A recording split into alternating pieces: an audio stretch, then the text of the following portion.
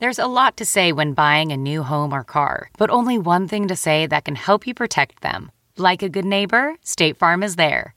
And just like that, a State Farm agent will be there to help you choose the coverage you need, no matter where you are in life. When you need coverage options, your State Farm agent is there to help, on the phone or in person. Like a good neighbor, State Farm is there. Angie's List is now Angie, and we've heard a lot of theories about why. I thought it was an eco move. Fewer words, less paper. No, it was so you could say it faster. No, it's to be more iconic. Must be a tech thing. But those aren't quite right. It's because now you can compare upfront prices, book a service instantly, and even get your project handled from start to finish. Sounds easy. It is, and it makes us so much more than just a list. Get started at Angie.com. That's ANGI, or download the app today.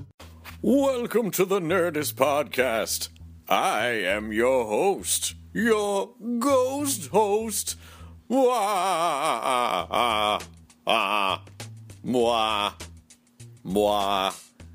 MWAH, MWAH. This is a very special Halloween episode of the Nerdist Podcast, which is really only half Halloween-y. This is Neil deGrasse Tyson, and we recorded this several months ago when Neil was shooting episodes of Star Talk for the Nerdist Channel, which premiered November 1st.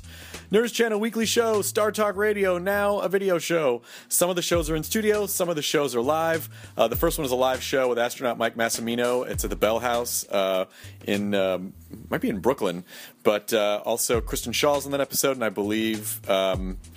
who else? Oh, Hodgman, I believe, is on the episode, too. So it's an amazing, amazing episode. So check it out, youtube.com/Nerdist. Then click subscribe so you can see Dr. Tyson and Star Talk every week. Because he's smart. He's pretty dang smart. And he's a badass. So that is that business. And then what I'm going to tack on at the end of this episode that you have the option of listening to or not is Liam Lynch was on the episode was on the podcast a few episodes ago, and he said he had this amazing ghost story. He was like, I've got to come back and tell this ghost story. And I said, okay, we'll do it for Halloween. So that's what he's done. Liam has told this ghost story and sent us the file. It's about 20 minutes long. So you have the option of listening to it at the end if you want to celebrate the Halloween spirit, which you should, because it's the greatest fucking holiday ever. And I'm bummed that it's over tomorrow. But I'm going to enjoy my Halloween burrito. See? I'm going to take my own advice. They're not just words that happen at the end of the podcast. Pumpkin spice. Thank you, Chloe. Yes, I'm going to enjoy my pumpkin spice burrito and all these insane Japanese Kit Kat flavors that we've got. I bought so many crazy Japanese Kit Kats, like blueberry cheesecake and strawberry nut roll, and I kind of made that one up. But there's a lot. Pumpkin pudding is one. Green tea Kit Kats. Oh, Japan, you are so far beyond us in Kit Kat technology and so many other technologies. Let's get it together, America. Let's get it together. Because people are coming here from other countries and taking Kit Kat jobs away from hard-working Americans. America! Sorry, I don't know what just happened. That's my Halloween costume. That's my Halloween costume this year. It's a guy that just says, it's an audio costume. Thank you, Chloe. I appreciate that. What did you say last night when we were talking on the podcast? You're like, I wasn't even born when blah, blah, blah. Oh, what was the Maximum Overdrive or some... Oh, yeah, I think I referenced... Maximum Overdrive. I referenced... And I'm like, well, I don't know what that is. And then I looked it up, and it turned out that movie came out 2 years before I was born. Okay, you know what? Yeah. Go to your room. No Xbox for a week. But, I mean, Chris... Oh, gross! Gross! Way out of bounds. Really? Yes. Really? I'm going to hire a referee just to blow a whistle at comments like that. Oh, that is horrifying and perfect for Halloween. Happy Creepy Ween, everyone. Mwah. Mwah. Creepy Ween. Now entering Nerdist.com.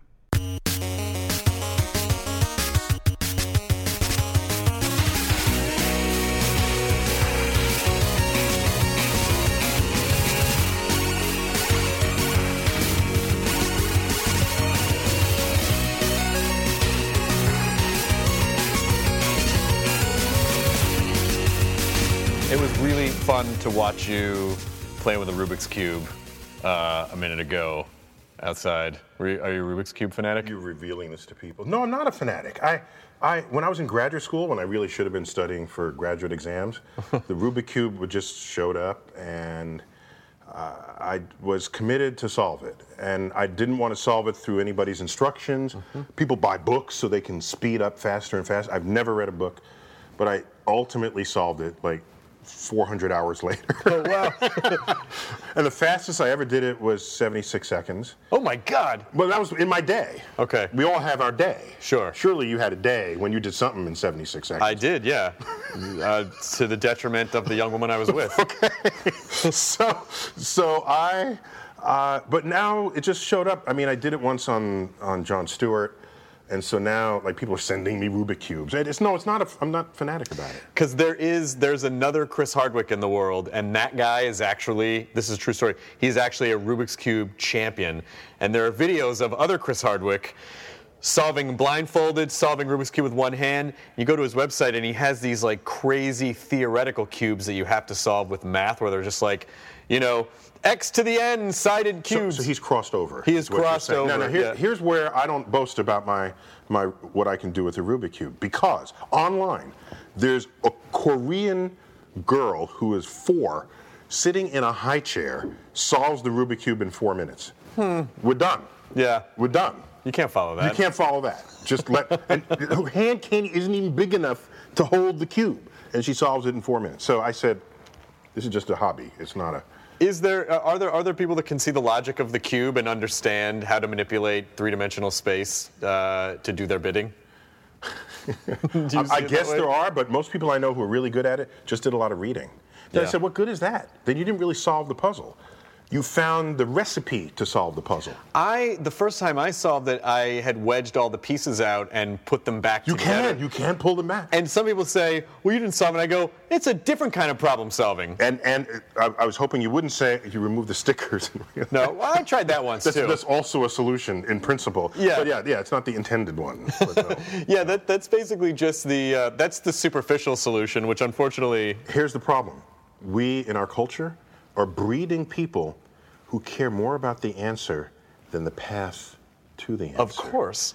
So that we say, solve this, they just pull out the stickers, look, it is solved, but they actually have no meaningful solution path to get there. Right. Because we don't promote pathways, only the right answer. And this is a problem. A deep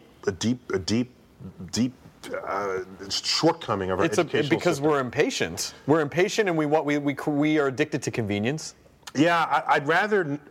Okay, you're impatient, but the day you actually have to solve something, what do? You're up. Nothing. You're stumped. What you need to do is, when you're looking at a black hole, you just need to rearrange the stickers on it. That's the lesson that's learned here. I just need to rearrange. Okay, here's the problem with these planets. You just need to move the stickers around. No. Here it is. No. It's because we also are a multiple choice society. Right. And I figured this out. My sister. I said, let's go out to lunch. Where do you want to go?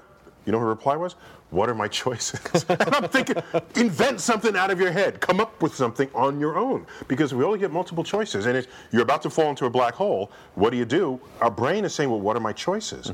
When maybe the actual answer is a pathway not imagined by the person who gave you the choices to begin with. Maybe you're cleverer than they are. Interesting. So if you're ever in that lifeboat and there's only food for 4, but there's 6 people, do you eat the other 2? Do you throw them overboard? Usually you're given a set of choices.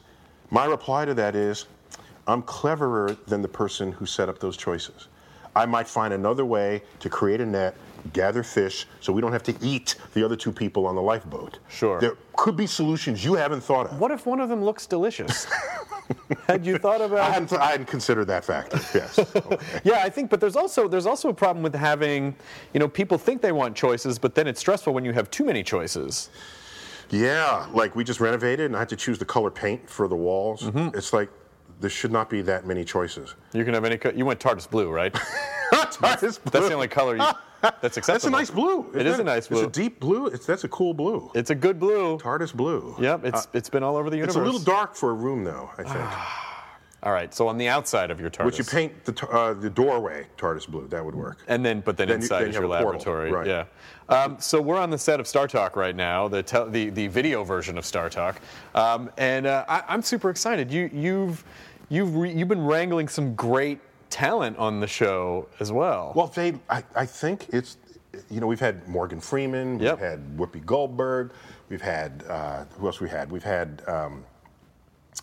Alan Rickman? Alan Rickman, thank you. We had Dr. Ruth. Yep. Yes, Dr. Ruth! Dr. Ruth! You had Dr. Ruth! Yes! She must be in her... She was in this chair yesterday. Oh my God! Yes! Was she standing on it? She's wee. I didn't know if she was standing or sitting. No, she's a tiny lady. She's actually quite candid about her height. She's 4'7", in case you were wondering. Yes. It's a few inches shorter than average, but she's a mighty mo, and it was great. And we talked about, what do you think we talked about? Space sex? Yes, that's right. I'm guessing. She said that if she ever went into space, and I said, do you want to have like sex in 0G? She said, yeah, like why not? And I said, okay, we can send you there. And she said, oh, plus, if you get permission from your wife, I'll take you with me. So it was oh my God, you were propositioned by Dr. Ruth. I was so propositioned by Dr. Ruth. Can I tell you, I think that sleeping with Dr. Ruth is not even like cheating. Like, no one could get upset about that. They'd be like, well, of course you have to sleep with her. It's Dr. Ruth. I mean, she's 84. Like, she's... Right. I mean, you might learn a few things, You might learn, especially from her. What have two people ever done with sex that she doesn't know about, right? So she's got the... Listen, all I'm saying is you both study black holes. Another interesting... I don't know how to back out of that. That was one step too filthy. But Alan Rickman was on. Alan Rickman. I assume you did not talk about space sex with Alan Rickman. How did you? Do you know Alan? I got people who know people, and I know people, so we got people. What? You don't have people? I have some people, but I don't have Alan Rickman people. And I got Alan Rickman. I got people. What did you guys talk about? Well, he's an actor, right? Yeah. And he has some interesting science fiction roles. Sure. He was in Galaxy Quest. One of the best. Wasn't that a crazy movie? And the fact that it's a comedy and still one of the best sci-fi movies of all time. Right. So he's in there, and I got his sort of reaction to that. Got him to chat a little bit about the magic of Harry Potter. He hadn't heard the Arthur C. Clarke edict about magic. Recite it, please. I don't know it. Yes, you do know it. I don't know the Arthur. I will take away your credentials. Oh, man. Arthur C. Clarke on magic. Any sufficiently advanced technology is indistinguishable from magic. Yes, okay, I do know that. Should I believe him? I'm sorry. I did know that actually. Okay. I did know that. Which is always an interesting point to me when you Did anyone get crushed by the wall? Did anyone die? All right, good. We're still rolling, right? Yeah, we're still rolling. Let's just do a pickup. Keep going. That was magic. We were just talking about magic. Yeah. But when you start getting into the idea of mythology and religion and science, and then go, well, how do you explain this? It's like, well, maybe we just haven't figured out how to explain it yet. So of course it looks like magic now. Exactly. People always need and want the ready-made explanation. I think most people are uncomfortable with ignorance or uncertainty, whereas you cannot be a research scientist unless you, in fact, embrace it. Mm-hmm. Because in the end, you learn to love the questions themselves, because not all answers are in arm's reach. So do you feel like you... Either now or perhaps ever. So do you feel like you don't know anything still? I am impressed with what I don't know. Oh, that's a good way to put it. Keeps me going every day. I loved your quote about, which I'm sure I believe I saw on Reddit, about stupid... Read it on Reddit. Read it on Reddit, about stupid design, about embracing stupid, Oh, well, yeah, I mean, I'm in a few places commenting on it. But what I said was that science is a philosophy of discovery, and intelligent design is a philosophy of ignorance. Mm-hmm. It takes something we don't understand, and then you start saying, well, there's a higher intelligence. You didn't really explain it. What you're saying is, I don't understand it, so here's this ready-made explanation that I'm going to apply every time I don't understand something. Right.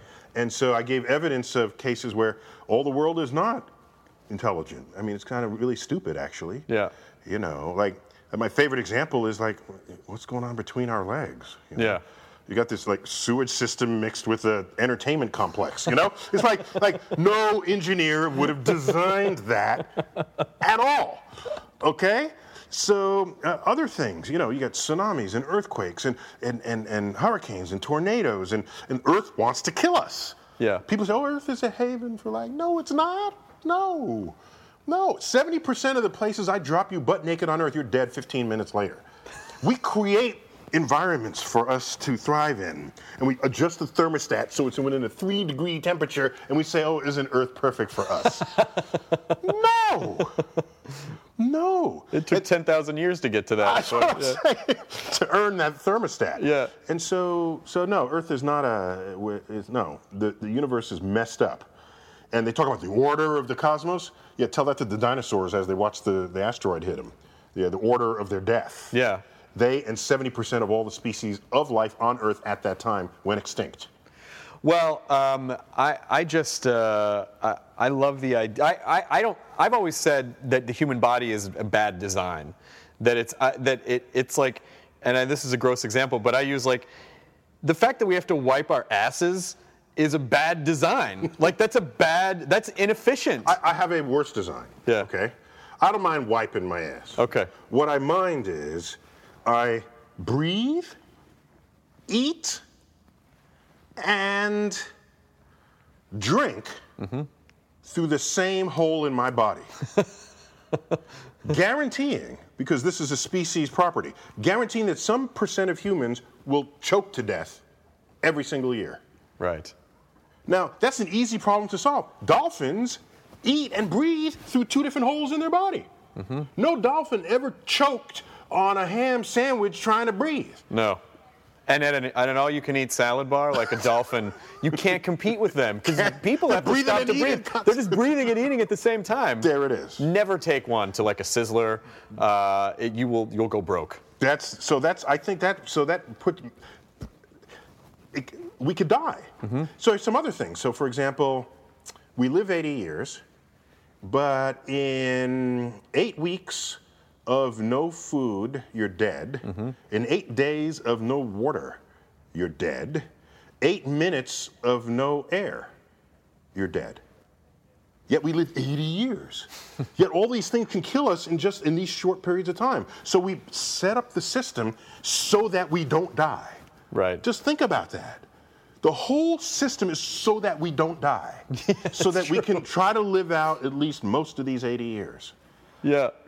I'm just saying. To try to learn as much as we can in that amount of time. To tell the next people like, oh, here's a bunch of shit we figured out. Good luck. So that you and here's what we figured out so you don't die. Right. Right. Here's how you guys cannot die. Right, exactly. We'll try to invent these pills so you cannot die some more. Exactly. Now talk about dying. Can I give you a spooky thought? Yes. Go back to 1900 and take a poll. Okay.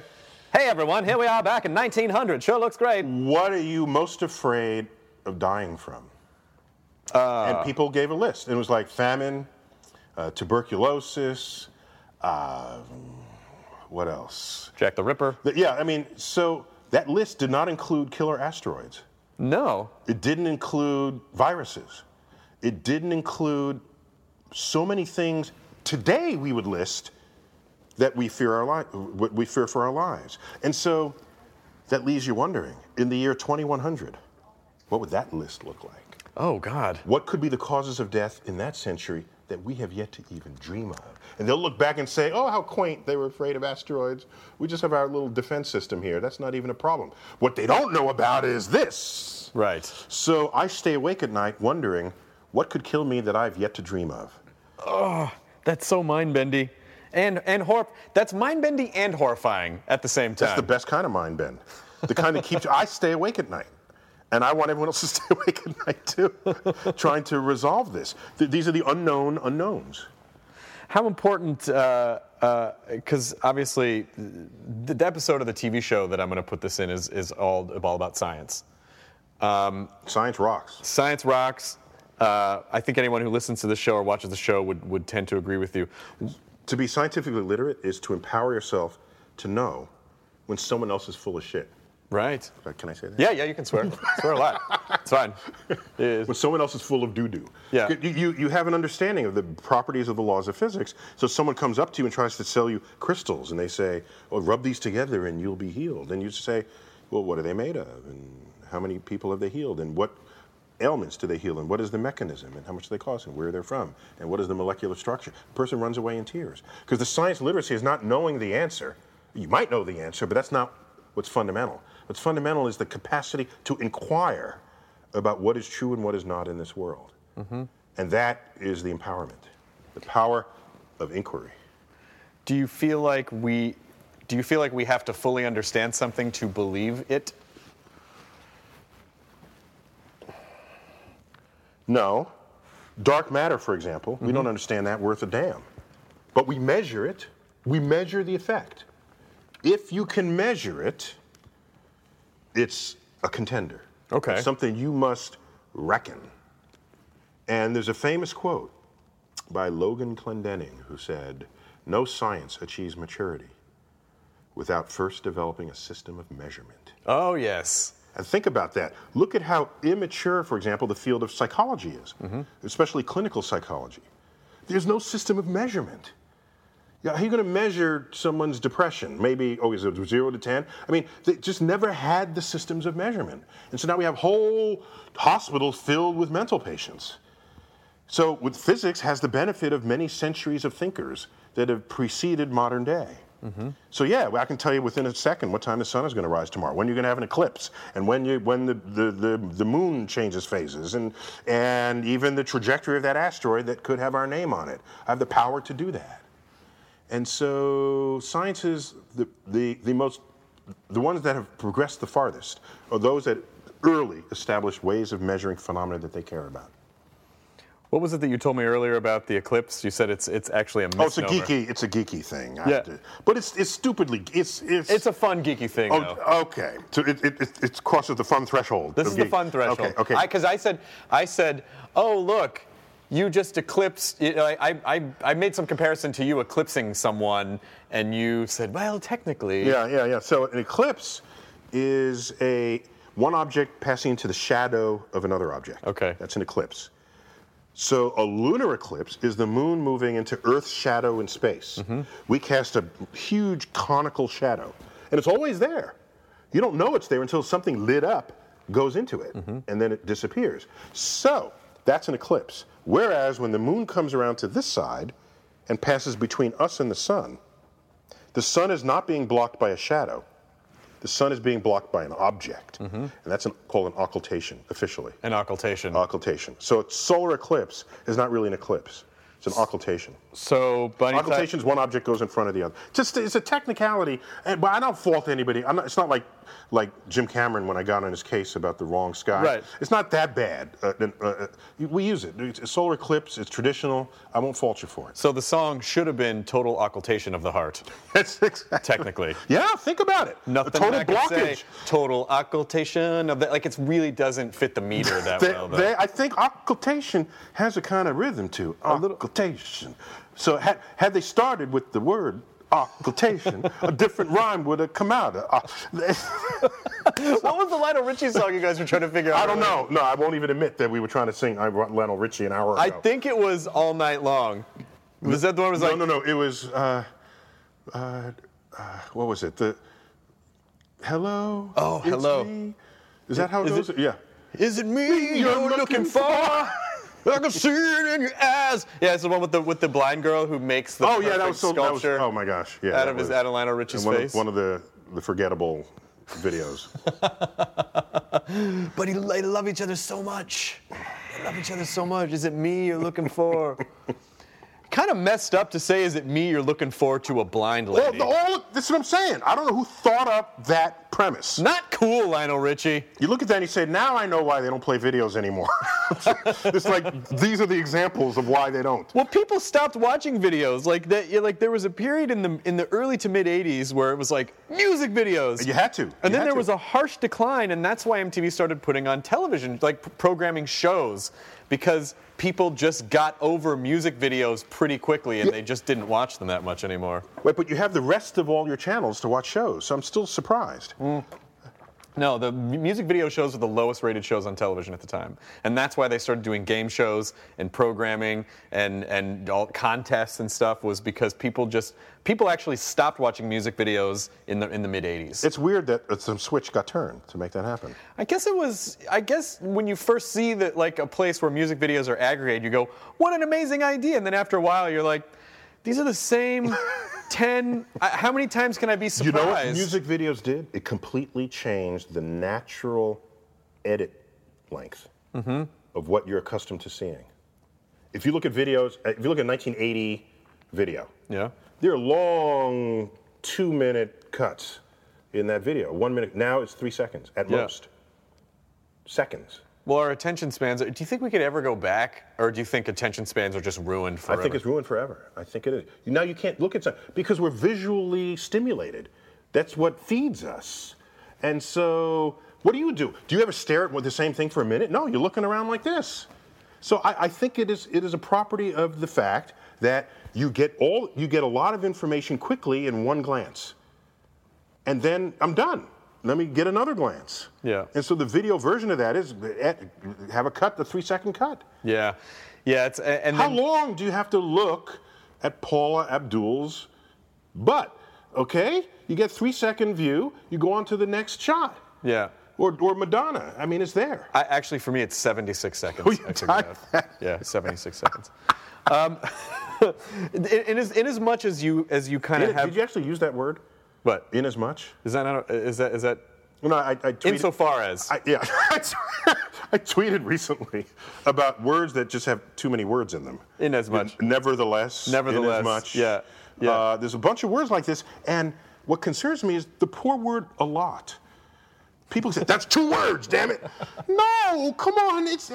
Don't tell me nevertheless is 1 word, but I can't glue together and lot. Sorry, that's the way it is. Yeah, I don't buy that. So I'm going to start a lot movement. Insofar as nevertheless as much, I guess that you heretofore we have heretofore with her as well to the a lot. Don't you feel sympathy for her? Oh, it's the Pluto of word combos. Yeah. Well, we'll call it a dwarf phrase. It's a multi-word wannabe. It is. Okay. But I interrupted. I'm sorry. You must be at least this tall to ride this word ride. I guess it's just the idea that you have this quest to promote science, and that it is it's surprisingly difficult quest in 2012. Whereas, we always had this vision of the future as like, oh, people will be more enlightened and people will be more this and we'll all understand science a lot better. And I feel like a lot of people just willfully reject it anyway. I think even worse now than even like 20 years ago. You know what we have to do? We have to compel people to be embarrassed for not knowing about science. Yeah. And I think that's the only way to do it. Then they'll come to it on their own. Yeah. Otherwise, you're beating them over the head, and that's no fun for either side. No, but you have people who haven't learned science yet. You have science deniers, and then also this like weird pseudoscience movement as well of people that frame nonsense in ways that sound scientific, but actually it's a facade for an empty house. I'm thinking of the 60s when we're going to the moon. It was hard for someone to rise up with a strong pseudoscience posture back then because science, technology, and engineering was delivering to you in the pages of the daily papers the fruits and benefits of being scientifically literate. Mm-hmm. You had no place to stand back then. Yeah. It was writ large on the headlines. And now, what headline, are there any science headlines? I guess there are. The particle accelerator in Europe, but it's not here, right? Right. So, is there anything else? No, it's bad economy headlines every day. So I say, let's go to Mars, or go to stop that asteroid headed our way, or let's go hang out on the moon. That mining story about asteroids, that took some headlines. That was a very interesting. The idea of basically of shifting to a culture of space miners, where we locate all of these asteroids. Here we are killing each other because your left butt cheek is over a reservoir of oil, or some kind of that rare oil did metal. not come from my body, by the way. That was there when I sat down. I just want to be clear about that. The iron drop, the iron deposit. It was already there. So you get this, and what are we doing here? I'd be embarrassed If an alien landed, they say, hey, where are you getting your resources? Well, we're killing each other over this line in the sand because we dig it out of the earth. Yeah. Well, how are you getting your energy? We're digging that out of the earth, too. I'd be embarrassed. I say, alien, give us another 100 years. Maybe we'll figure this one out. Don't you get it from the sun? How about the minerals and the asteroids? How about asteroids? You know why you get minerals in asteroids? Asteroids are fragments of planets that never stayed whole. They want to become a planet in the early solar system. They're molten. They're gaseous first and then perhaps molten. When you're molten, heavy things fall to the middle. Light things float. Then you freeze. You freeze it out. Okay. Freeze meaning it solidifies. Sure. So now it already did the filtering for you. It already did the sifting. So now another body comes in, smashes it, and I have chunks of asteroid that are hewn from the core of a planet that never made it. And it's got all the heaviest ingredients there. You got your iron, which we got here in plenty, but all the rest of the heavy elements are concentrated there. Iridium, platinum, gold, osmium, tungsten, all these precious metals that we use in industry and in the military. It's all there. They're chunks of rocks sitting out there waiting to be kissed. That are flying by the earth. Flying by the earth. And we're still, excuse me, I got to pull this out of the ground. I can't begin to tell you how primitive that activity is. How far off do you think we are from space mining? A zillion years. No. Ah, crap. No. 50 years maybe. Okay. Yeah. I was in the airport the other day, and there was the guy in front of me in the security line. It was the weirdest thing I've ever heard at a security line, where everyone's taking all their laptops out, and he puts a bunch of stuff into the bin, and then he says to the TSA officer, "I just want to let you guys know I have a lot of tungsten here." And and it was weird, A, that he pointed it out, B, that he thought that they would think anything of it, and C, why does someone carry a lot of tungsten around? What is the purpose of carrying tungsten around? Well, tungsten has a very high melting point. So that's why it's the filament of choice in light bulbs. Okay. Yeah. But why would this guy have a bunch of tungsten just I'm not loose? authorized to say. Oh, all right. Oh. Dead. Tungsten's cool. No, I once carried a meteorite through security, and I thought, should I declare it in advance? And I did this coincidentally on the anniversary of September 11th, 2002, in Dulles Airport outside of Washington. I have a meteorite. I have a 15-pound meteorite. It's in a box. And I thought, do I call in advance and prepare? Then I thought that would call too much attention to it, and then they'd get spooked. So I said, I'll just go up there with the meteorite. I mean, it probably just looks like a rock that you bought at a museum, like at a store, right? No? No. This is a metallic meteorite, which would be opaque to X-rays. Oh. This is a blob thing that they cannot see through going through the air. So I just put it there, walked through, and they said, excuse me, what's in this box? I said, oh, it's just a meteorite.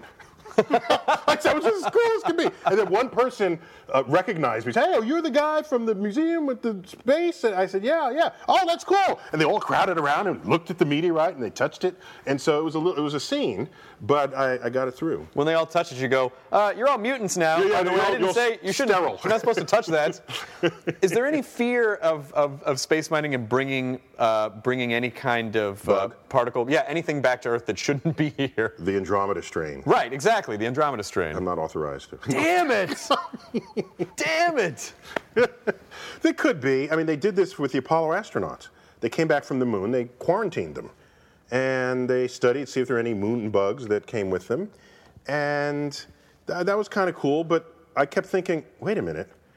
The capsule that came from the moon splashed down in our ocean. Oh, yeah. Then you fish them out of the water. Now you put them in a quarantine. Yeah, exactly. It's a little late, I think. You know, but they found no bugs, nothing, no known life. The moon, we would expect it to have like thriving organics. Right. So our expectations were fulfilled. It'd be pretty amazing to. I was also this website IO9 just recently had an article about how Stuff about me shows up there every now and then. maybe you pop up there a little bit Every from now time and to then time. it shows a hey. Yeah, you're very popular. I don't know if you know this or not, but you're No, very I don't popular. think about it. I just try to do my thing. Yeah, but IO9 had a story about, yes, Star Trek did inspire a lot of things that became a reality in terms of communicators and whatnot, and inspired a generation of people. But most of it was wrong. And the first example was spaceships. We don't we are not a spaceship culture. Example number one. There's no spaceship. way to travel from point A to distant point B. Just the logistics that would be involved. So there are now these theories like, no, if we travel, if there is interstellar travel, it's basically like we're going to have to upload our personalities onto a cube and send it. The fastest piece of hardware we've ever sent is in motion now to Pluto. Yeah. The first rule of scientific experiments are you get your results before you die. Okay, so Pluto is very far away. I have my colleagues that are working on Pluto. Yeah. It's their whole suite of launch vehicles where it would get there in 2030, 2040. They said, no, give me your biggest engines. But now you have to make the payload small. So the big engines propel something small. So it was small craft, big engines. It passed the moon in like 6 hours. I mean, the thing was booking. Oh my gosh. It was hauling. And so it'll get to Pluto in 3 years now. 3 years? Well, 3 years from now. Yeah, it was launched about 5 years ago. Yeah. What are some of the best images that we have of Pluto so far? The Hubble telescope was getting the best ones, but as this thing gets closer, it'll get better and better and better. So, but it's still this. It has a big contrast between light and dark. So it's still a mystery. I mean, is it? And just so you know, I'm on you. I'm ahead of you. Don't at the end of it say, so does that mean Pluto should still be a planet? No, I wouldn't dare. We covered this the last time you were on. That's what I'm saying. We covered this the last time you were on. But is there anything, as we get better, higher resolution images of planets in our solar system, or even data from distant stars, are we still discovering shocking things about these bodies, or is it sort of confirming or within the neighborhood of things we thought we understood? We have some expectations. Let me tell you the biggest shocker of them all. We go look for planets that don't orbit our sun, exoplanets, and we say, okay, we have our solar system. We must be representative of all solar systems. I mean, why not? It's actually called the Copernican principle. All right. Noting that you're not special. Okay, that's the. What a great way to tell someone their kid's not special. He's the Copernican principle. It's the Copernican principle. Yes. Oh, that sounds fancy. Yes. Your chances are you're average. All right. But it's true.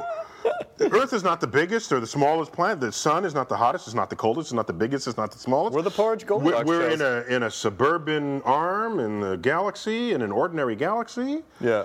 It was nothing special. Okay, so we go to look for other solar systems, other star systems, and what we find are big Jupiters orbiting really close to the host star.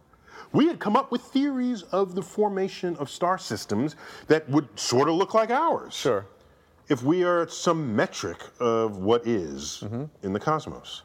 And so the planets were in all places that we could not understand. We had to invent a whole new theory of star formation and star system formation to account for that. Is that exciting to a group of scientists when they go, holy crap, we get to come up with this whole new... Yes! We are seduced by ignorance. Because therein are the places where new ideas can thrive. We're called to it.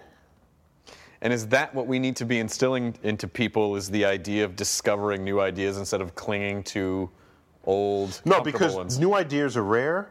You have to have them embrace the quest. Okay. Because that quest doesn't always land on a new idea, but the quest will always be interesting. Because you learn ways to not do things. Sure. That's the famous quote from Thomas Edison. I'll mess it up if I try to get it exactly, but it was something like, he tried all these different materials to figure out what he should use for the filament of his Edison light bulb. Finally lands on tungsten. Can I take a guess to make up for the Arthur C. Clarke one? It was something to the effect of, I didn't fail 99 times. I learned 99 ways to not make a light bulb. Was it something like that? It was. We'll give you B+. Okay, good. At least I proved that I was in the neighborhood. You're in the hood. Okay, what was in the geek hood? What was the actual quote? No, it was close to that. It was whatever was the number. Yeah. They said, "Don't you feel bad about all this time you wasted just to find tungsten?" And he said, no, I didn't waste the time. I found, 99 ways to not, I find 99 objects that do 99. But a bitch ain't one? Nobody? Really? Just, I'm the only Sorry. 99 elements that will not work in a light bulb. So that's the slow way to get to the result. Usually you need sort of a theory of understanding so that you can be pre-selective. Yeah. You don't want to just randomly go through the lab. I mean, I love the idea of Edison too, and I just because I think some people have a sense of like he wasn't just one guy working by himself, and he had a team of people, a huge that were constantly huge, almost like an artist colony of scientists. Yes, exactly. And they were under his guidance, and he had certain ideas, and he had the funding, and he paid their salaries. So, but yeah. I mean, maybe Steve Jobs today was like that.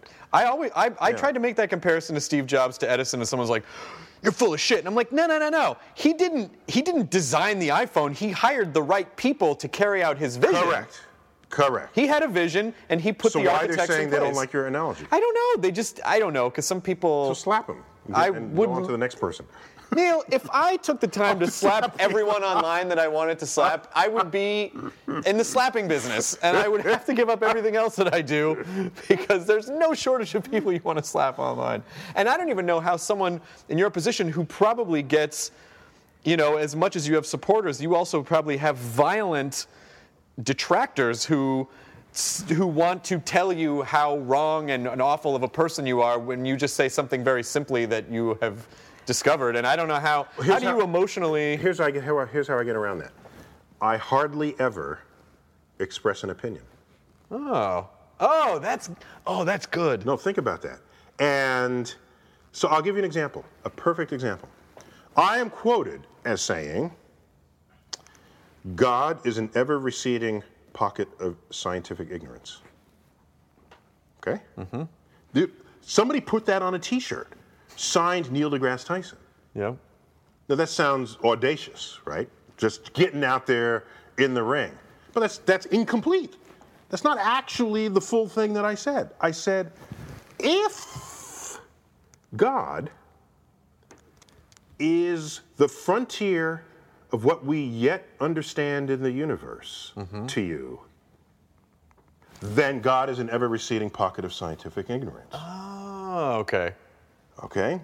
There's not an opinion in that sentence. That is an if-then statement. A conditional clause. A conditional clause. And so, given that, what's important there is, there are people who say, well, they ask me, what was before the universe? I don't know. Well, that was God. They say, well, what is dark matter? I say, I don't know. Well, that's the Spirit of God. So they're jumping into the sort of the God of the gaps mode. And I say, if that's what God is to you, then God is a ever-receding pocket of scientific ignorance. And so if you take only half that quote, it looks like I'm handing you my opinion. Right. But in fact, with the if-then clause, it is true no matter what. And what it does is, you cannot then argue with me, because that's not a me statement. It's a logically constructed sentence, and you might have issues with the sentence, but you can't have issues with me. That's the point here. Yeah. So I hardly ever express opinions. That's really interesting. I'll give you another one. I have a book that just came out recently about space exploration.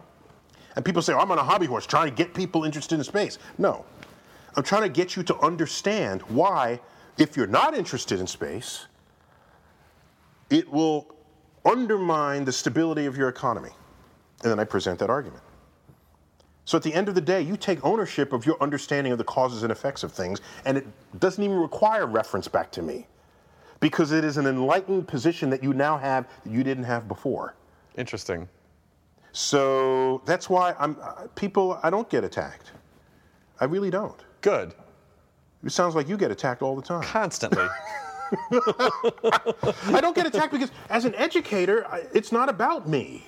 It's never about me. It's about the knowledge and wisdom of the natural world, and how your knowledge and wisdom of that can empower you to make decisions that you take ownership of. So I'm duty-bound as a scientist and as an educator to share this information with you. What you do with it after that in a free society, that's your business. I don't lobby Congress. I don't lead marches. I don't give speeches at rallies, because that implies you want people to do what you do and to say what you say. I never care about that. All I want people to do is be enlightened. And then they vote for whoever the hell they want. Yeah. And in a free society, well, you have the right to do that.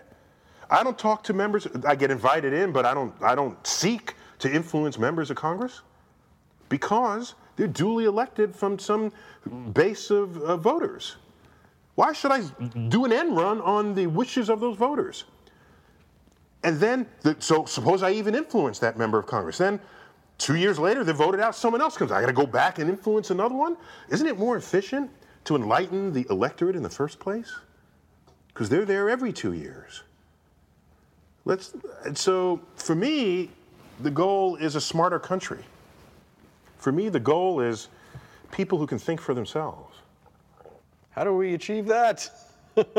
I guess if we knew that, it wouldn't be a problem. Right. Well, you think for yourself not by telling them what to think, but by training them how to think. Sure. Yeah, well, we certainly don't. I mean, if you look at the education system, a lot of it doesn't really train kids how to think necessarily. It's like, here's... Not at all. It's like, here's the lesson plan, learn it, you test it on it, there it is. Yeah, I mean, I know that when I was younger, and I'd be in like English class or whatever, and they'd say, well, like for instance, this is a conditional clause. And I go, okay, I guess that's a conditional clause. And it wasn't until I went to high school and studied Latin that I went back and then I really understood, oh, this is why these things are the way they are, and that's what that means, and that's... Now you take ownership of the knowledge. Yeah, exactly, and and you kind of feel like, oh, I get it now, rather than just, I'm regurgitating a bunch of shit I heard. Right. That's the difference between... People think you go to school so that they can fill your mind, but a proper training turns an empty mind into an open mind. But as much as people are addicted to comfort, and I think holding on to old ideas, I think there's such a addicted to comfort. I like that. They are addicted to comfort. Do you hear the contrast between the British and the French? Have you ever heard that one? No. It's the British spend money on comforts, but that same money, when spent by the French, is spent on pleasures. And if you look at the two cultures, there it is. Yeah. You know. The British, he's got the cigar and the sherry and the comfortable chair. In France, they have the wine, the food, the debauchery. Yeah. So how you spend your time, yeah. But also, there's such a chemical reward for learning things and understanding things, and it's like, how do we? I almost feel like you have to trick people en masse with their own physiology of like, here, see, this actually feels good. The chemical reward concept, because that's how you felt. Whatever chemistry coursed in your body and your mind when you took Latin and figured out what that other thing meant. Mm-hmm. Something changed in you. It felt good, didn't it? Yeah, of course. No, it didn't just feel good. It felt good. It felt really good. Good. So that's the aha moment. And I think we all have that capacity and that power. And so as the educator, I try to seek to instill an aha moment in whoever will listen. But sometimes you can create something that they are drawn to, and then you don't have to beat them over the head. That's the kind of electorate I want. And that electorate will ensure that tomorrow is a more advanced state of the nation than today. Yeah. It will become their prime directive. Well, when some states are talking about, teaching like intelligent design, or is it? Well, education is local. Education is a local thing. Education is not stipulated in the Constitution, and whatever's not stipulated there is under control of the states. So states control education. The government cannot tell you what to teach in your schools. They can advise it, but they can't tell you. They can't force it, and they don't. So yeah, some school districts will teach whatever they want. And if they don't teach what you want, people take the kids out of school and homeschool them. Mm-hmm. The largest growing sector of homeschoolers is the religious community that doesn't want their kids to learn about evolution. That's the largest growing sector of homeschoolers. So yeah, you can go in there and try to argue it and scream. I'm just saying, let's just offer what being scientifically literate can do for you, and let people recognize that on their own. I think that's the kinder, gentler solution. But I think in the end, it's the only solution that will actually work. Because a person has to be self-motivated to want to know it, to want to learn it, and to want to be it. Yeah, so maybe rather than teaching knowledge, we need to be teaching people how to be self-motivated. Well, yeah, or that's the insight, impart insight, or light a flame where they want to go learn more about that subject. Oh, yeah. I know that I just saw an announcement today that Harvard and MIT released they're releasing free courses online where you can actually get you can actually get a Harvard or MIT education through online courses. Yeah, I mean, and then you'll find out it's the same damn course you could have gotten at the local. No, Physics 101 in Harvard is Physics 101 in, Oshkosh Community College. Right. I mean, there's a whole, most of what you do learn in college are standard textbooks. So, I think there's elite schools are overrated in what you can actually end up learning when you just have access to the same textbooks that they have. Right. Yeah, I guess that really was the big dividing line in the old days of like you literally had to have the physical knowledge in books in place, and now it's like, well, boy, I could learn about thermal dynamics by looking at my phone. Exactly. That's that great scene in Good Will Hunting. Oh, where he totally slaps that kid down at the bar with bitch slaps him. Yeah. It was like, yes. Yeah, I'm just a janitor who happens to be super smart. Yeah, I'm super smart. So what? You spent $100,000. You could have gotten a library card and late charges. Yeah. P.S. I'm also a math genius, and you're not a math genius, but you could have, Otherwise, it's fine.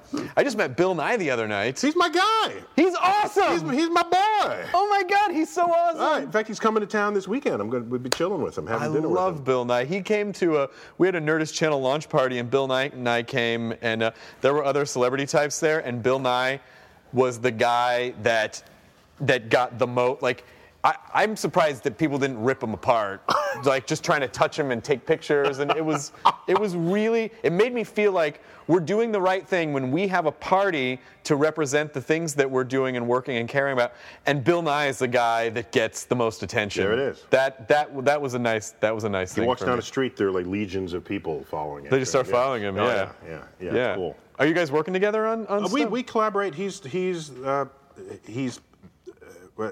executive director of the Planetary Society. Yep. The society founded by Carl Sagan 32 years ago. Yep. And I'm on the board, so I have many occasions we have a board meeting in Washington on Monday. Oh, so he's coming through town. We're going to hang out before then. Any fun things coming up at the Hayden Planetarium? Well, actually, I'm on a kind of sabbatical now, doing these other projects. But the attendance is going gangbusters. New York City is almost like a tourist renaissance now. Good. I mean, the tourism is at an all-time high in New York, actually. International tourism as well. And they go to all the fun museums, and so we see them every time. Now there's like accents and languages that never used to be there when I was growing up as a kid. So the city's doing well, the museums are doing well, and my book came out just exactly 2 months ago on space exploration, and it's put some buzz out there just to get us back on a frontier that I think we long lost sight of. So it's been keeping me off the streets. Well, you're a very powerful voice in not just science, but also in promoting science education, and I think it's very important. And I cannot tell you how excited I am when I tell people that we're doing Star Talk as a video show on the Nerdist Channel. Like, I leaked it at a show that I was doing, a live show, and I threw out a bunch of names, and people clapped, and then I said, and we're going to do Star Talk with Neil deGrasse Tyson, and it turned into like Def Comedy Jam. Like, I'm not kidding. One guy jumped out of he was like, holy shit! Like and people went bananas. So I have to live up to that. You really do. It's a lot of pressure. But I can't thank you enough for letting us put Star Talk on the channel. I'm super excited about it. Excellent. Well, it's a place. I mean, and my hope is that not only nerds go there, right? I mean, you want to spread the love. Sure. And nerds we already know who we are, sure, who we hang out with, and sure. who to recite decimals of pi to. So the real impact will be others recognizing that this is a cool place to be, in a cool state of mind, and a cool outlook on life, the universe, and everything. Well, to that I say, 3.1415926535899793 I think that's all I know. 7. Shit!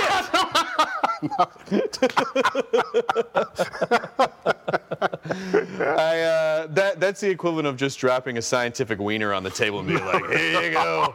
But yes, I'm a big fan of pie. Excellent. If it wasn't apparent. But to you, I say, enjoy your burrito, which is what we say at the end of our podcasts. Okay.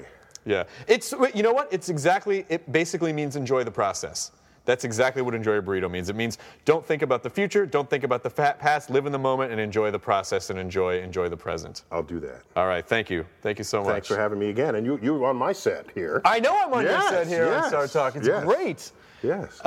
And I'm just bummed that I don't live in New York, so I can't come hang out at more of your tapings. I'll be hitting LA often, so I'm gonna pop by uninvited. Please do as much as you want. You're doing Cosmos, right? Yes, Cosmos. Oh yeah, it's another we got time to talk about that. It's not coming out until 2014. Okay. So we got time. Okay, great. We're scripting now, and it's an honor and a privilege to fill those shoes, or to occupy the shoes held by Carl Sagan to take Cosmos into the future, the 21st century reboot of that landmark television series. So 13 episodes, airing on Fox, by the way. Oh. People said, Fox. But they're like a bunch of science nitwits on Fox. That's the most common reaction I get. And I say, well, that's why it belongs on Fox. Isn't that how this works? You know, but there is an interesting thing to say for you, where you kind of like, when you're preaching to your crowd, it's great, but that's a bolder stance of like, no, preach outside the crowd. Because that's where you're going to really pull people in. Yeah. All right, cool. Thank you so much. Okay, again, good to see you. Thanks, Chris. Thanks. Mm-hmm. This is Liam Lynch, and I'm recording live from my home studio with my good friend Steve Agee. Boo. So boo meaning as a ghost, not. I get it. If you heard me on the Nerdist podcast, I had mentioned a sort of a ghost story. It's more of like a experience than a story with a beginning, middle, and end, but it's still freaky. And I've always wanted to tell it, but it's not like I'm going to go on Celebrity Ghost Stories and tell this story because, I don't think they'd have the budget to do the reenactments. Okay, so here I'll just get right into it because this is something that went over many years and it can take a while. I moved to England in 1994, and to study, and I went over there with my mom the first time to find a place to live, and I moved into a building maybe 4 or 5 months before school started.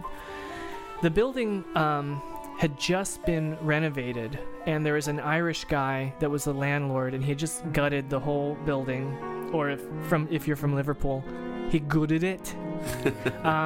So he was a really nice guy from Ireland, and I think because, I'm Irish and my mom looks like a leprechaun, he was charmed and let me move in to be the first person moving into this building.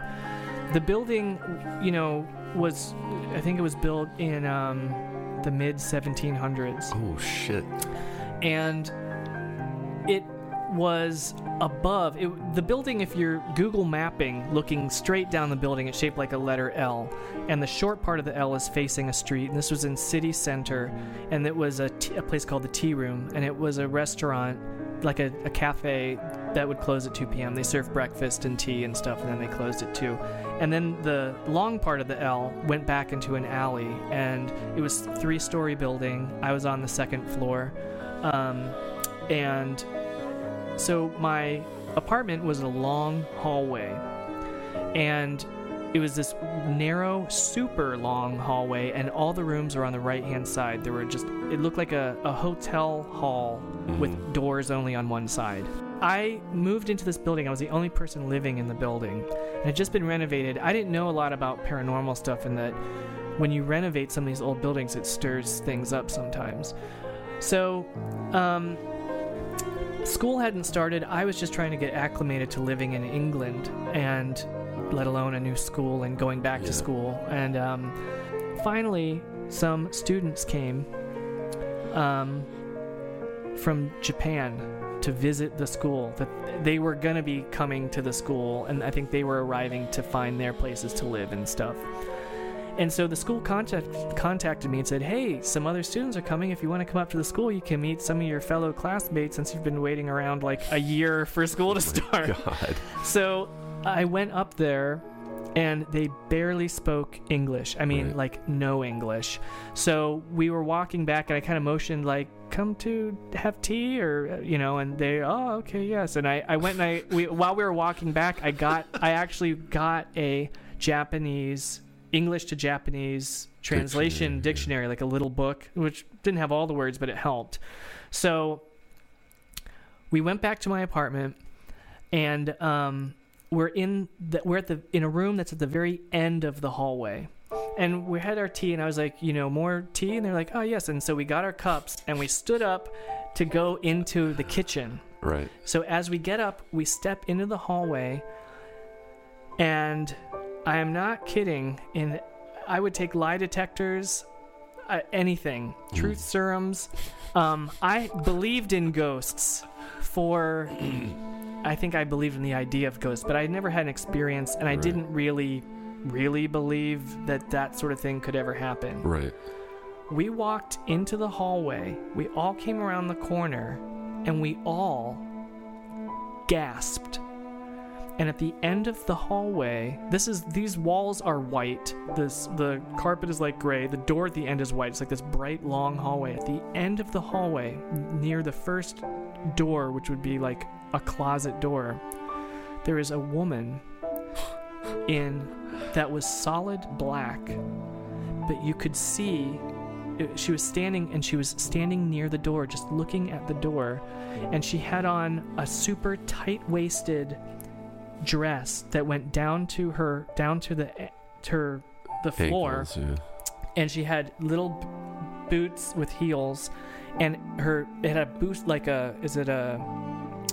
you know, the thing, not a bustier, the thing bustle. on the back, bustle on the back, like where the butt kind of goes out on the back of the skirt, and like in a high collar, and her hair up in a bun, but solid standing shadow with detail that you could see clearly, and I'm frozen with absolute terror. And one of the Japanese guys says, "Woman," and then as I'm looking at it, it is just instantly gone. Like, you're staring at something and then it just disappears. And that's actually what scared me more than the fact this is a ghost or anything. It was to see something that is in front of you disappear, really actually is there, and then is just not there. Right. It's hard for your brain to deal with that. And we got tea and we sat down, and we were all scared. And I was like, you know, he's like, "Woman." I was like, I saw, I'm like, okay. And I got paper. I'm like, "Draw what you saw." And we all drew this exact same lady. And so now we're dealing with the dictionary, trying to talk about, holy shit, we just saw a ghost. So later, school starts, months go by. This apartment was extremely cold, and there was no insulation, and you could see your breath in the apartment. My door to my bedroom had about 3 or 4 inch gap between the bottom of the door and the floor. And so I would take a little space heater and put it in my bedroom, and I'd close the door, and I'd shove a towel under the door, and I'd heat up the room for a few hours before I was going to go to bed. And then I'd take the towel out, and I'd turn the heater off, and I'd go to bed. I went to bed one night, and I'd leave the hallway light on. And I'm sitting, I'm just got in bed, and I'm laying there, and it's like that quiet where you're about to fall asleep, and then I hear, ugh, fuck. Not my front door. Your bedroom. My bedroom door. Fuck. And I open I'm so scared because I think that there's somebody breaking in. But then I realized the front door never opened, and I'm on the second floor, and there's no way to get to my windows, and the windows you couldn't get in them from the outside, and my front door never opened, and your mind's racing, and then I hear again, like a definite knuckle against the door moving in the frame. Yeah. And I look, and I'm like in bed, and I lean up, and I look over the end of my bed, and under the door, there's two black, like, things breaking the light of somebody standing right up against the door. And I'm just quiet, and I've never ever felt that level of terror. Like, it was terror. Yeah. So I laid there, and I just like I literally pulled the blankets over my head and curled up, and I was awake all night with my head under the covers. Like, I'd pull the covers open just a little bit so I could get, like, breathe and, like, get some cool breaths of air, and then I put them in that. Yeah, I was 4. Like, did the knocking keep happening? No. And then I looked up, and the boots aren't there, and I'm like, is this going to happen the rest of the time living here? So maybe a month later, it happens again. The way this building was, I'd go in a side door on the side of this cafe, and I'd go down a long hall. There was a staircase. You'd go up the staircase at the end, and there was a landing. You go up and again, and then there's a landing, which was just the door to my apartment, right? And no other people. And then you go up and up again to another landing. There was a door, and then there was an apartment above me. And I was still the only person living there. I got my friends from Norway. I brought them and said, hey, there's open apartments here. It's really nice. You should move in. So I had a friend of mine living upstairs in the apartment, and some Norwegian students living in the flat below mine. So this happened again I went to bed, a couple knocks on my door, feet standing there. Ugh. I'm just standing there. Dude, what the fuck? Terrorized. I didn't say anything to anybody. In the hallway outside my door on this landing, there was motion sensor. So if I opened my door, the light sensor would come on because it was shone right down where my door was. So any movement made the lights come on, and then they would go off like in 2 minutes or something. So then I'm that same like week, I get this really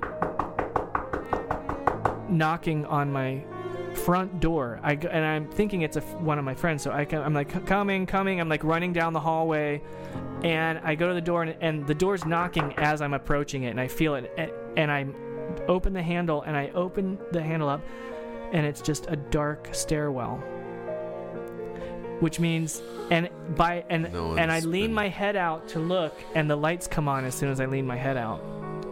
So there's nobody there to make the lights go on. There's nobody there. It's impossible to step in that hallway without activating the lights.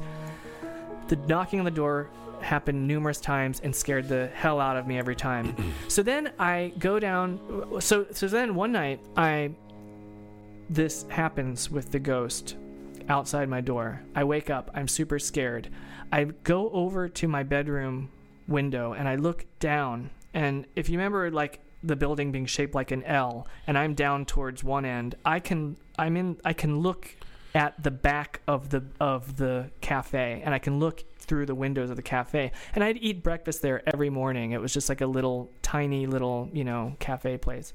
So it's 3 a.m. I look out my back windows, and the ladies that work at the place, the ladies that work behind the counter, are there.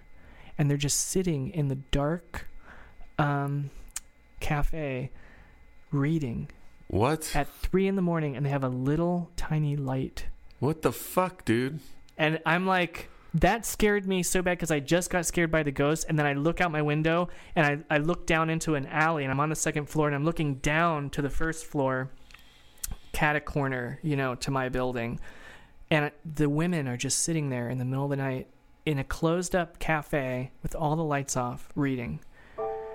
So now I'm freaking out. I go down the next morning. I go down for breakfast, and they're there, and I didn't want to say anything. This is really bumming me out. What? Well, maybe you don't know. Oh, okay. Maybe you do know. I don't know. No, I haven't heard this story. Okay. I just think I know where the story is maybe going. not, though.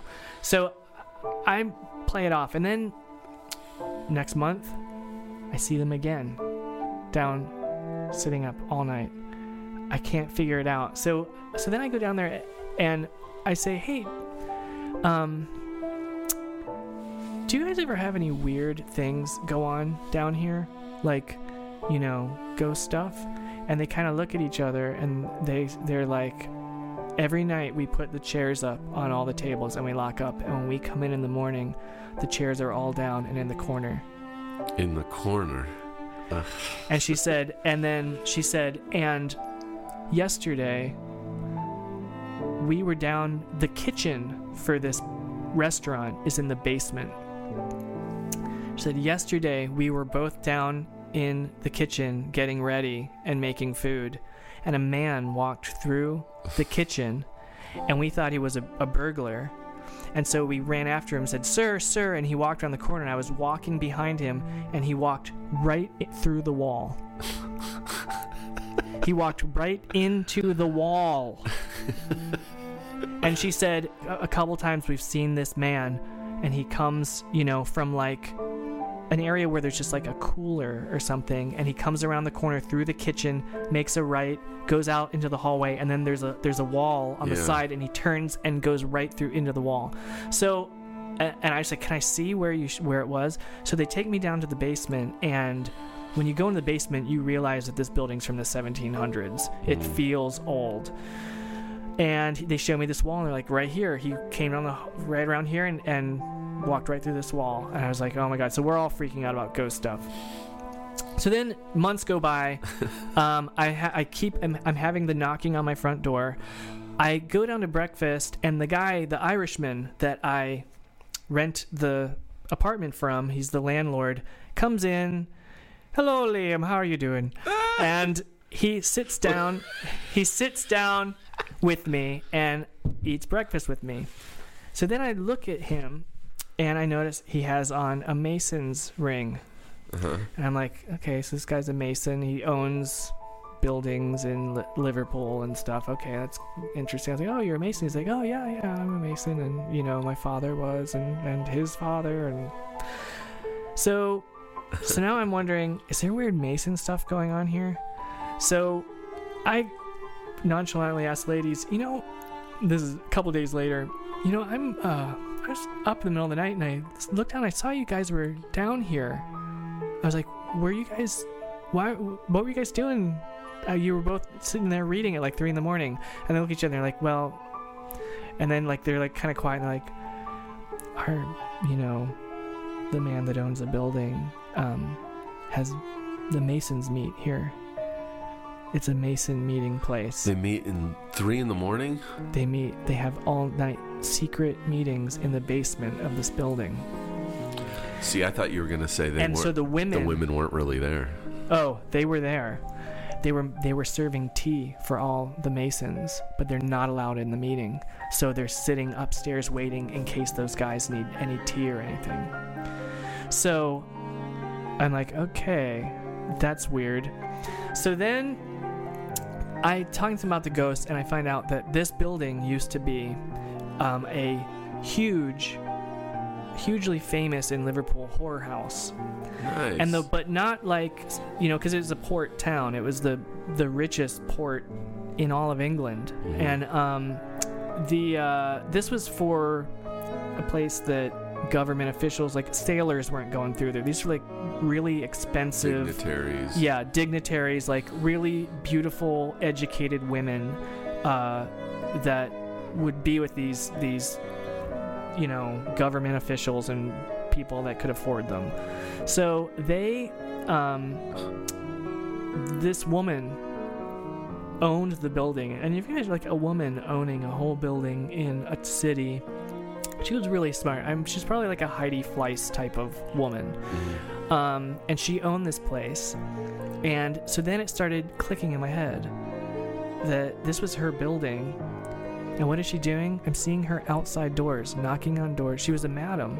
So she was probably making rounds where she'd listen into rooms and not give a tap on doors to check in on her girls in the rooms. Do you know what I mean? Yeah. Like, and the woman that we saw in the hallway looked like she was from that time, and she was standing outside a door listening. And so it was like these knocks.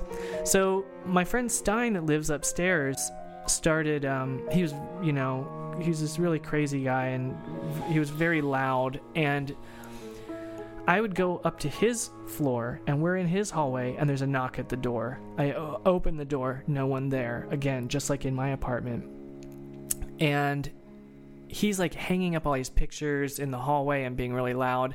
And one of the times we were up there, we're sitting there talking, and all of a sudden we hear this loud bang, and the hammer, which he had just set down, it was the sound of it landing going down the stairs and landing down on the landing of the staircase. Like the hammer flew down the hallway and out the door, right, and was down the hallway.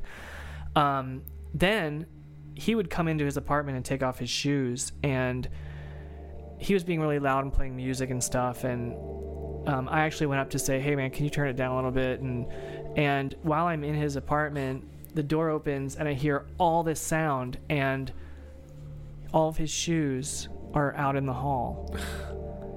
Like, and I imagine that, I don't know this for a fact, but I imagine if they were kicking someone out, they'd probably grab the guy's boots and throw him out in the hall, because you have to go out to get your boots or something. It just seemed really strange. So then the other layer to this story and all these paranormal things that are occurring is that one day I'm eating breakfast down there, and these people from the college, there's a college across the street, John Moores University, and there's a graveyard across the street as well.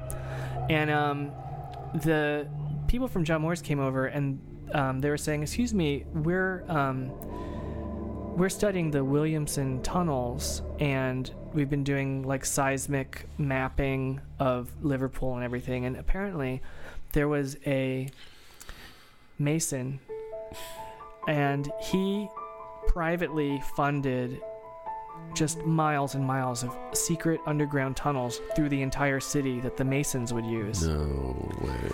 And they had carved out ballrooms. They had all this stuff under the city. He never asked anybody. He just did it.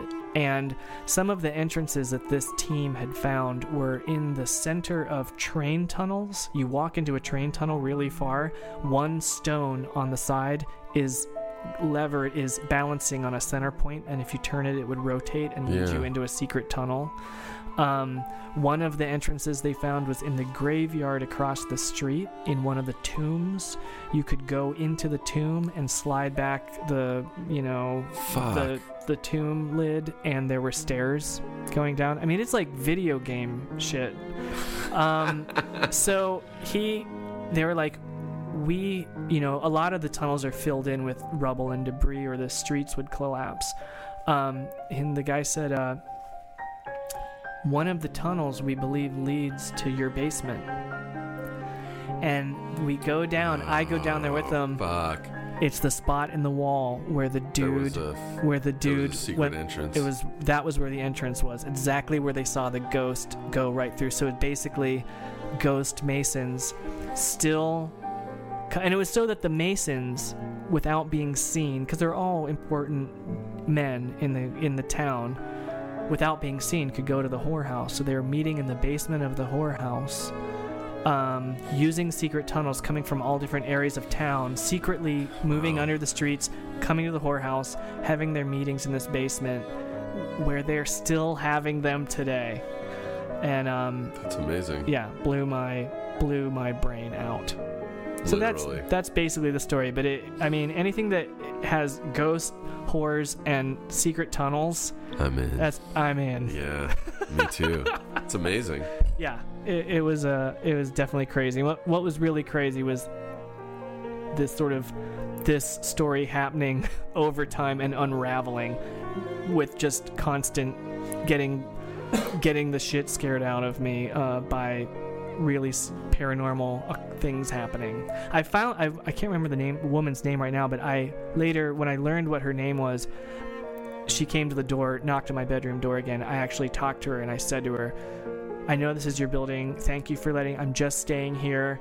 Like, I know about you and I respect you. And like, I was like basically saying what I would say if the woman was in front of me. Please don't knock on my door. Yes, exactly. But I basically, it's rude. Like, I talked to her and I could see her feet. She stayed outside my door the entire time I spoke. So she never said anything. I never heard her voice, but she was visual and she could definitely move and interact with solid objects because she was throwing shoes in the hall. She was knocking on doors, and I don't know why. She obviously came right through my front door without it needing to open. So,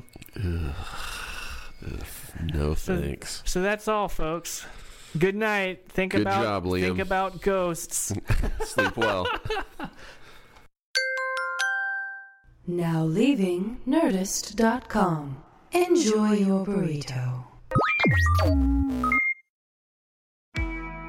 I'm Shimol Yai, and I have a new podcast called The Competition. Every year, 50 high school senior girls compete in a massive scholarship competition. I wouldn't say I have an ego problem, but I'm extremely competitive. All of the competitors are used to being the best and the brightest, and they're all vying for a huge cash prize. This will probably be the most intense thing you've ever gone through in your life. I remember that feeling because I was one of them. I lost. But now I'm coming back as a judge and also a kind of teen girl anthropologist. Because if you want to understand what it's like to be a young woman in America today, the competition's not a bad place to start. Hopefully no one will die on stage tonight. From Pineapple Street Studios and Wondery, this is The Competition. Follow The Competition on the Wondery app or wherever you get your podcasts. You can listen to The Competition early and ad-free right now by joining Wondery Plus.